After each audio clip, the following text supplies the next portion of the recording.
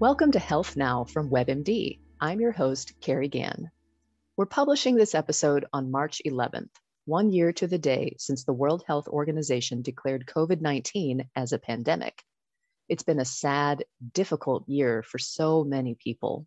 And those who live with a chronic medical condition have had many tough choices to face along the way.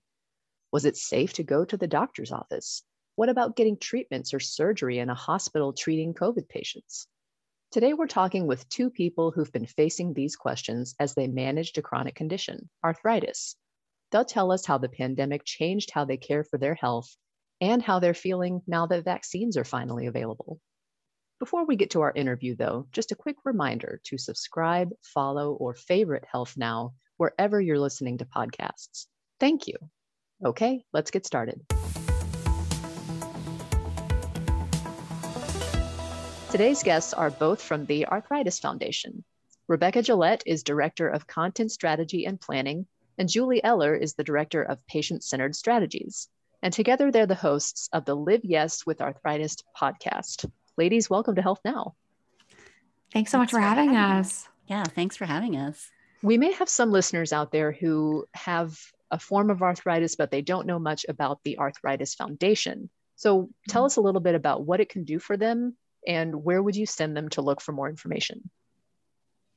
Absolutely. The Arthritis Foundation is the leading nonprofit organization that is available for people with arthritis across the country. We have amazing patient education resources that can help people support them on their arthritis journey, whether you're newly diagnosed or going through a flare or changing insurance plans. Our patient education resources are here to support you in whatever form you like them: webinars, podcasts, support groups, and so on. We also make sure that folks who have arthritis have support and community connections, meeting other people who have a shared experience like their own. And two of the things that I love that we do are really advocate for fewer barriers to care for people with arthritis, with our lawmakers and regulators, and also advocating for and executing on a really ambitious research agenda that helps us not only seek out new therapeutics for arthritis of all forms, but also find a cure eventually for arthritis. Excellent. That's a lot of great information, a lot of great resources there. Yeah, I think one thing I would add to what Julie said, she gave the perfect description of what we do, is another thing that we do is we raise awareness about arthritis. There are over 100 different types of arthritis. And I think most people in the general population think of arthritis as just something that you get when you're older or you're aging, but there is a wide spectrum of different forms of arthritis that we try to help educate and provide resources and information for, but also raise awareness in the general public that it is a public health issue. That makes sense. I think that's certainly something that a lot of people aren't even aware of, just the sheer number of types of arthritis that there are out there. And so our listeners know, the two of you aren't just talking from the perspective of people who work for an arthritis nonprofit. You both actually have a type of arthritis. Can you each tell us a little bit about yourselves, what you do at the foundation, and also your condition? Rebecca, let's start with you. Yeah, sure. So I actually have a couple forms of arthritis. I have rheumatoid arthritis, which I was diagnosed with when I was 26. And I also have osteoarthritis in my spine, degenerative disc disease.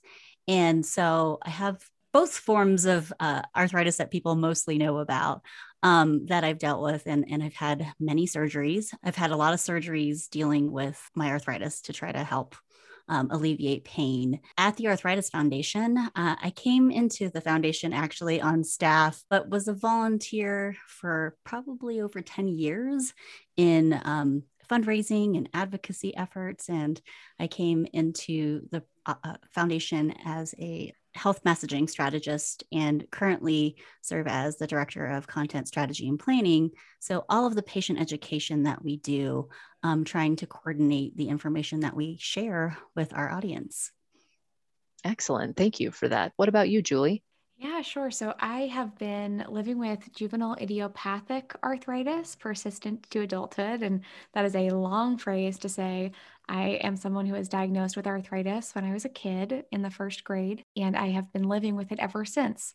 And I have been involved in the foundation in a couple of different ways, like Rebecca, as they're either on the volunteer end or on the staff side. But my focus has always been on coordinating our grassroots advocacy efforts, our patient engagement efforts. So really my focus is giving patients a platform to affect change with decision makers, letting them share their stories and watch people understand arthritis a little bit more deeply and make healthcare policy decisions that reflect that understanding. I was so glad earlier when Rebecca was talking about that there are more than 100 different types of arthritis.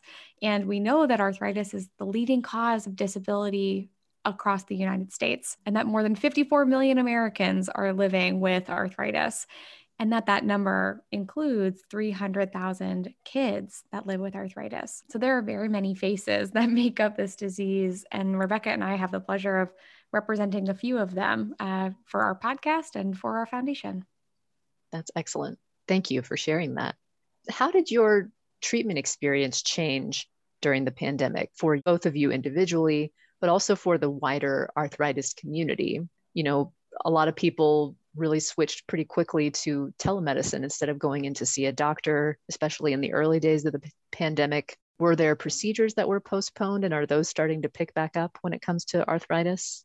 Yeah, definitely. In the beginning of the pandemic, it was a scary time, especially for our community.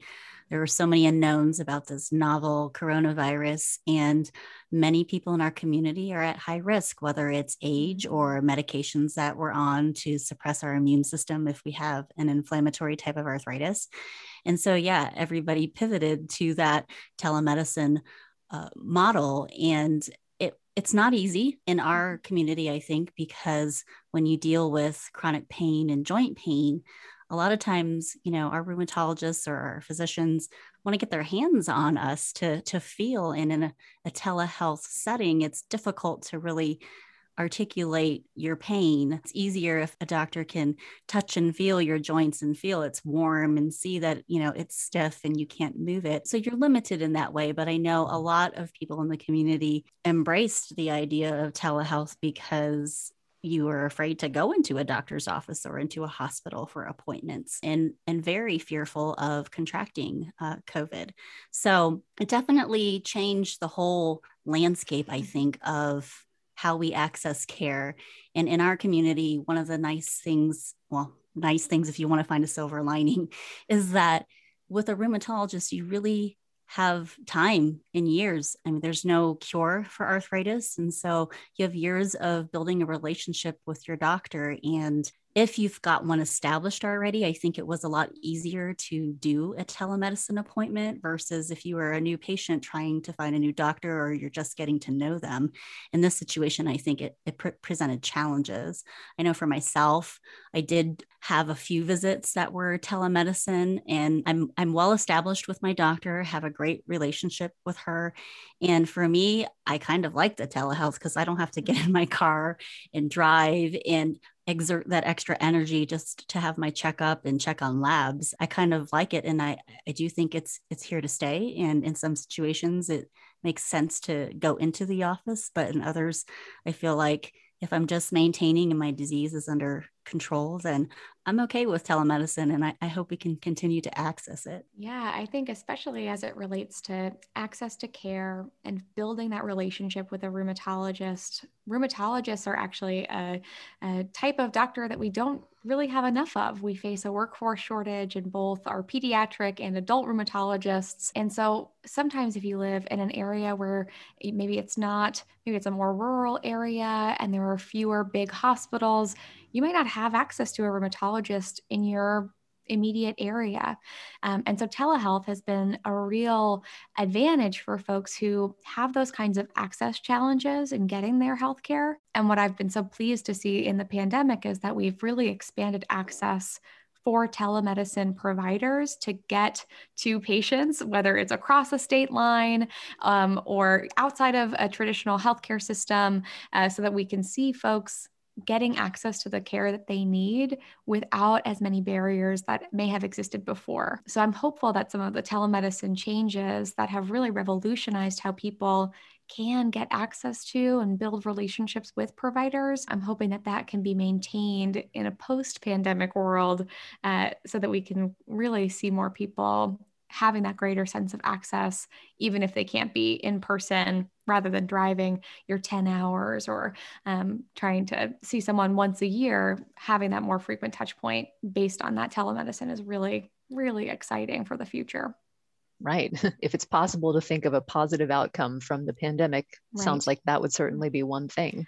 Yes. Yeah, definitely. We have 300,000 children with juvenile arthritis, and there is a huge shortage of pediatric rheumatologists. And I'm in Colorado, and I know there are families in Wyoming and Montana who drive to Colorado to access a pediatric rheumatologist. And that's a full day of driving, a day of appointments, and another full day to drive back home. And it takes away a lot of that time. And so this has really kind of opened that up to make it easier for patients to access. And, you know, here again in Colorado, we have the mountains and not as much access to specialists on the western slope of Colorado. People have to drive into Denver for it, and it's an additional expense. So improving access, but maybe even affordability.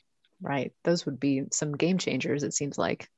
Many people, and I think, Rebecca, you alluded to this earlier, many people with arthritis take autoimmune drugs that suppress their immune system. But I've heard a lot of people have stopped taking those medicines because they feared it would make them more susceptible to COVID.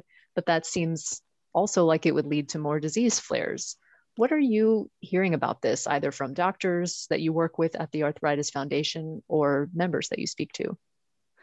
Well, I think one of the great things Julie and I have the honor and privilege of doing is hosting our podcast. And we've interviewed some of the top experts in the country about this from when COVID first started. I think we did within those first 2 weeks, we had a podcast and we were talking to some infectious disease doctors. And the main theme we've heard from the beginning is that it's better to have your disease well under control and managed. And oftentimes if people stop their medication, it could cause a flare and could be hard to come back from. And then you're more susceptible to contracting an infection. And so it's really important that people understand that's a conversation you have with your doctor for sure. But what Julie and I think I've learned, and Julie, correct me if I'm wrong, is that we want people to stay with low disease activity and maintain their medications. And based on the medication guidance that was released by the American College of Rheumatology last year, and we actually just did a podcast on COVID and an update on what's happening. The only thing that there is a caveat for is people who are on high dose of corticosteroids. In general, pre-pandemic of COVID, a high dose of corticosteroids really does put you at a higher risk of infection. And so that is one caveat that they do list. But all of these biologic drugs that are out there treating different forms of inflammatory arthritis suppress our immune systems and various points of the process. And it's recommended that you stay on them so that your disease is well managed. Right, because it's a greater risk to have disease that is out of control, a flare.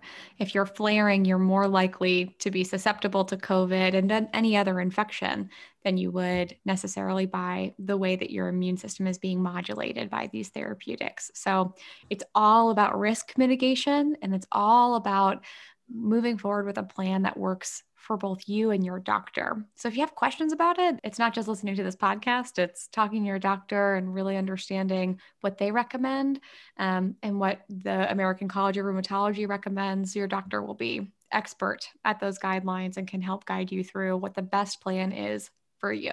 Right. What makes sense right now. Are you expecting higher numbers of new or worsening arthritis cases in the first couple of years after the pandemic? Because, people couldn't get to the doctor to get diagnosed or treated. This is a really phenomenal question. And I think it's one that we'll probably ask about disease types outside of just arthritis over the next couple of years as we consider public health ramifications of the pandemic and closing down some of our hospital systems in the way that we did. Unfortunately, I know that a lot of patients were not able to access in-person appointments last year. And we've talked about the amazing impact that telemedicine has had on maintaining access to care. And yeah, of course, we think it's likely to stay. But there are a lot of folks who maybe delayed an appointment or ignored some of their symptoms or postponed a joint replacement surgery or any of those kind of interruptions in their care. And what we're always fighting for at the Arthritis Foundation is continuity of care, making sure that folks have the access that they need when they need it. So I certainly think for folks who maybe have delayed an appointment or waited for a surgery, the best thing that you can do is to manage your care. And there are so many tools and mechanisms right now that enable folks to manage that care from home, whether it's, going on Dr. Google and trying to find out more about your symptoms, exploring resources on WebMD or the Arthritis Foundation and trying to understand whether you might have arthritis and where to go if you want to talk about it. Well, that's a great step. Getting those surgeries booked and on your schedule, another great step. Trying to stay active and healthy and maintaining some kind of healthy routine despite chronic pain, another great step. The most important thing we can do to mitigate those higher number of cases later down the road is to just really take active control now in the ways that we can, despite the fact that they might not be the same as they were a year ago. Yeah, Right. and one of the things that research tells us too is early aggressive treatment of arthritis usually has a better outcome. And one of the things that we have been doing at the foundation is we have a patient reported outcome survey that we're doing that's called the Live Yes Insights program. And in our questions this past year during the pandemic, we have learned from people who have participated that, yeah, I'm having more difficulty walking. I'm having more difficulty doing the things I need to do because I'm not accessing the things I was able to before because I'm sheltering at home to go get the physical activity and exercise that I need. A lot of people rely on swimming or walking in a pool to have less impact on their joints. And so even the simple things, aside from going to a doctor, the things that we do on a daily, regular basis to manage our pain have not been accessible because of the pandemic. And so definitely we are hearing that people are struggling. Do you have any sense that these kinds of issues are kind of improving at all? Oh, definitely. I think as we're experiencing March for the second time in our pandemic, we're officially a year in. And I think you're right. People are learning how to develop whatever the healthy habits are, whatever the healthy routines are that are going to make their new lifestyle really manageable and healthy in its new shape and form. So I certainly think folks are more able to go and pursue those doctor's appointments and get some of the things that they need, especially as maybe their neighborhood responds to the COVID-19 pandemic or has cases on the decline. But a lot of folks are still waiting to see. I think many folks who have arthritis are in some of the high risk groups who have had access to some of the vaccines so far. And we hope that vaccine rollout will continue to build confidence in pursuing their care and getting out and getting active and doing the things that can really have a positive impact on people who are living with arthritis and their ability to manage their care in full. So certainly I am optimistic that it's getting easier because we know how to deal with it a little bit more. We have so many answers about COVID-19 and arthritis and that we did not have a year ago. And I think just having that greater sense of clarity is really helpful for folks as they're navigating their routines and trying to live the healthiest life that they can. And I'm glad you mentioned vaccines. Both of you mentioned vaccines. People with autoimmune arthritis could be at the head of some of those lines to get vaccines, depending on their medications or other conditions they have along with arthritis. Can you tell us a little more about that aspect of, where your place in line might be for a vaccine? Yeah, that's tricky. The vaccine availability, as we know, has not been an easy rollout across the country, but that's really determined at the state level, and every state is handling it so differently. Right. I know, when the distribution plan was first released here where I live in Colorado, I was up in that top tier, high risk. But then as we've learned more about the actual virus and who's had severe illness and become affected, they've altered that. And I feel like every week a different list is coming out and who's available. There used to just be a category 1, and then it's 1B or C. And now there's like, B4. And it's like, wait a minute, 1B4? Like, why don't we just do different numbers? I don't know, but it seems like it continues to change. And that's the fear. Actually, one of our volunteers had reached out and asked, is there anything that we can do? Because when you look at the list, and it used to say immunocompromised and those with suppressed immune systems or weakened immune systems due to medication. And now it doesn't say that on the list. And I don't know where I fall. And so there's still a lot of, I think, clarity to be had at the state levels. But the default answer would be talk to your doctor about it and contact your state health department directly. And yes, we're at higher risk for severe infections in general when you are on a medication that weakens your immune system, but definitely talking to your doctor and figuring out in the health department where you lie would be the best way to go. It's not clear whether people with autoimmune arthritis versus other chronic conditions like cancer or HIV would fall.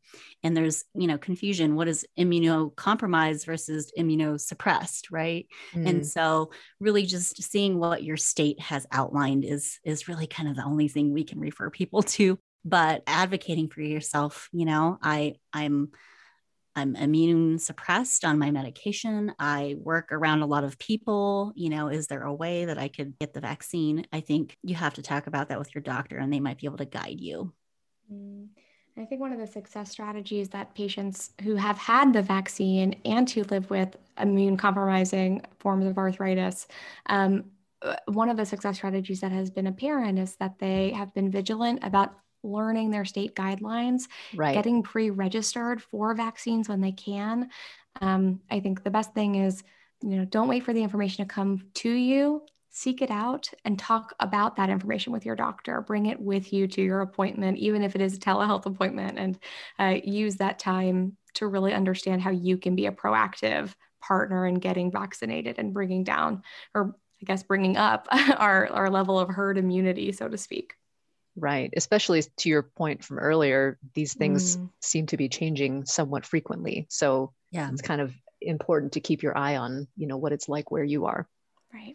Yeah. And I would think that the majority of people with arthritis have osteoarthritis, and most of them are over the age of 60, 65, right? So hopefully they've been able to get their vaccines already and have that level of protection and feel that safety, that sense of safety that, okay, I've done what I can to protect myself from severe illness. So hopefully, I know for sure the rheumatologist community in general and the American College of Rheumatology are really encouraging people to go ahead and get their vaccines when it is their turn. Right. Are there any concerns people with arthritis should have about the vaccine? It's a great question, and one we hear a lot from patients. Like, what do I need to know? Patients like me were not included in those initial trials. What do I do from here? And we're really pleased. The American College of Rheumatology has recently released some vaccination guidance for people with rheumatic and musculoskeletal diseases. We have worked hard to provide a patient-centered kind of download, understanding, analysis of what those guidelines are. The biggest concerns that folks have are usually related to timing their medication. Do I need to pause my medication to get these vaccines? Do I need to space out my biologic treatment by another week to make room for the vaccination process? How do I time it with 2 doses? Should I try to get the single dose shot? There's so many questions like this. And the guidelines really help to answer some of those, or at least provide guidelines on how you can talk to your doctor about them. The biggest key takeaway is that the benefits of the COVID vaccine outweigh the risks for people with arthritis. For a select group of medications, the timing may need to be adjusted to maximize your vaccine response. But the best thing you can do to find out about that is just talk to your doctor and find out what you should be doing and how you can be considering moving forward. And if you have questions about how other patients have done, we have resources at the Arthritis Foundation. We recently created this Patient Voices video series where arthritis patients share their experience getting the vaccine and can help provide some helpful, friendly tips there. You can hear all those stories at our website, arthritis.org/care-connect. Is there anything that you can think of you'd like to cover that I didn't ask you about? I think the only thing on my end is to really just emphasize that the Arthritis Foundation has an open door for anybody that's experiencing chronic pain that might be arthritis, but they don't know what it is yet. You know, it's a very common experience that we as humans have. And oftentimes it may be related to an arthritis or rheumatic condition. And we've got lots of resources and supports that can make life just a little bit easier with chronic pain. So we've got a big tent over at the Arthritis Foundation, and we'd love to connect with anybody who is in need of a resource, in need of a new friend, or just, wants to get involved. We would love to have you. So that's what I'd like to add. Excellent. Yeah, I think what I would add is, when I first got involved with the Arthritis Foundation, I was a new occupational therapist. I had had rheumatoid arthritis for a few years, but first of all, the internet wasn't what it is today when I was first diagnosed. But I was in my mid-20s and didn't know anybody who had it. And I kind of left myself in a really vulnerable position, not seeking any resources or education. And if I had what we have at the foundation today back then, I really feel like the course of my disease might have been a little bit more different. Maybe I would have had a couple less surgeries had I learned and gotten the patient education that I needed. And if there's one thing that I'm grateful for about the foundation itself, when, as a volunteer for many years before joining on staff, was that it connected me with other people who go through what I'm going through on a daily basis. And that alone has been probably the most powerful thing for me. That sense of feeling like you're alone and nobody understands your pain goes away when you get connected to somebody who understands it. And so if there's anything I've gotten out of being involved and working with the foundation, it's the connections I've had with other people. It's really hard to communicate chronic pain to family and friends. But when you walk into a room of a group of people who have pain like you don't even need to speak any words and they understand. And that to me is the most powerful thing, aside from doing advocacy work and learning that my voice matters and that if I share my story, I can help other people like me to get better access to care, affordability to care, and just knowing that their voice matters. So personally, I may be on staff now, but for me, that's the one thing I'm always sharing is that getting connected to other people really is what helped to empower me to take control of my arthritis. So there's so much power in being able to talk to someone who understands what you're going through. So whether it's in a group or on your podcast, and once again, let our listeners know where they can find your podcast. Yeah, anywhere you listen to your podcast. Our podcast is the Live Yes with Arthritis podcast. And you can also find it on our website at arthritis.org/podcast. Rebecca Gillette and Julie Eller, thank you so much for being with us today and for sharing your insights and your experiences. We appreciate it. Thanks for having us. It's been a pleasure to talk. Yeah, thanks for having us. Thanks so much for listening to Health Now today. Hope you can join us next time.